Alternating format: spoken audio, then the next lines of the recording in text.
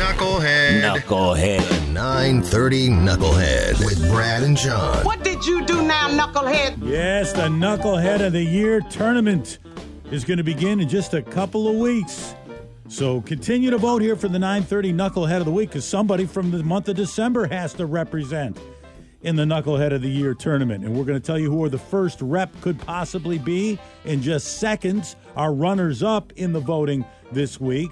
We start off with the fake doctor. This is this 20-year-old woman who worked in a hospital in Turkey in the pediatric ward for a year, claiming she was a doctor and never was.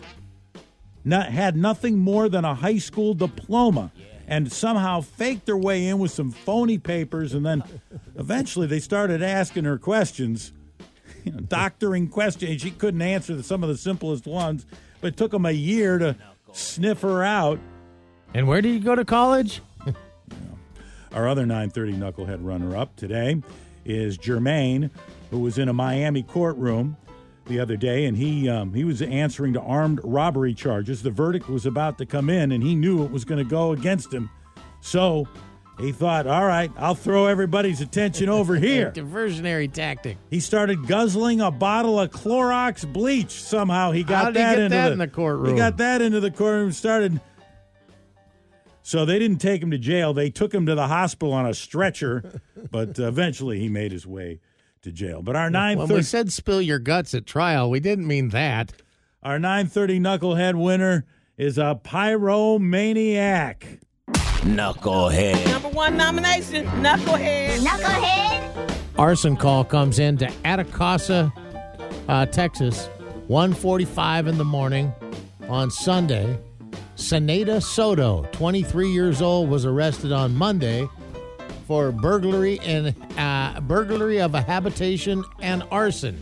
See, what happened is Seneda had been dating a guy for about a month or so and been in a relationship with the guy. She FaceTimed her boyfriend, and another woman answered the call. But the woman was a relative of the boyfriend that was over for Thanksgiving. Soto became upset that another woman answered her boyfriend's phone, so she went to her boyfriend's house, lit the couch in the living room on fire, and then, sent some pictures of the porch burning down and sent her boyfriend a text, quote, "I hope your house is okay," with a picture of it burning.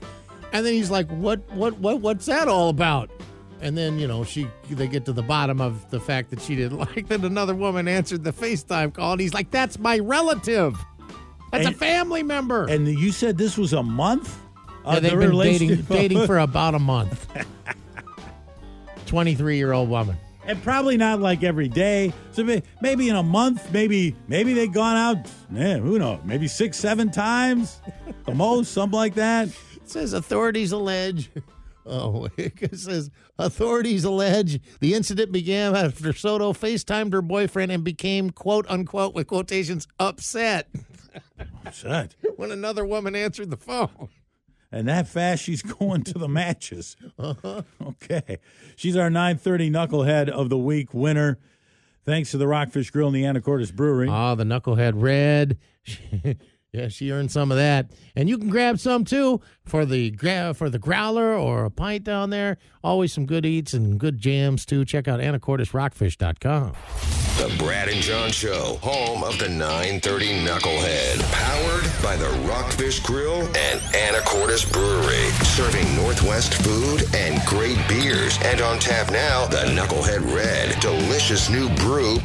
Perfect for any day. Check out the menu, event schedule, and live music lineup at AnacortesRockfish.com. Located on the corner of 4th and Commercial in downtown Anacortes. Don't be a knucklehead. Get to the Rockfish Grill.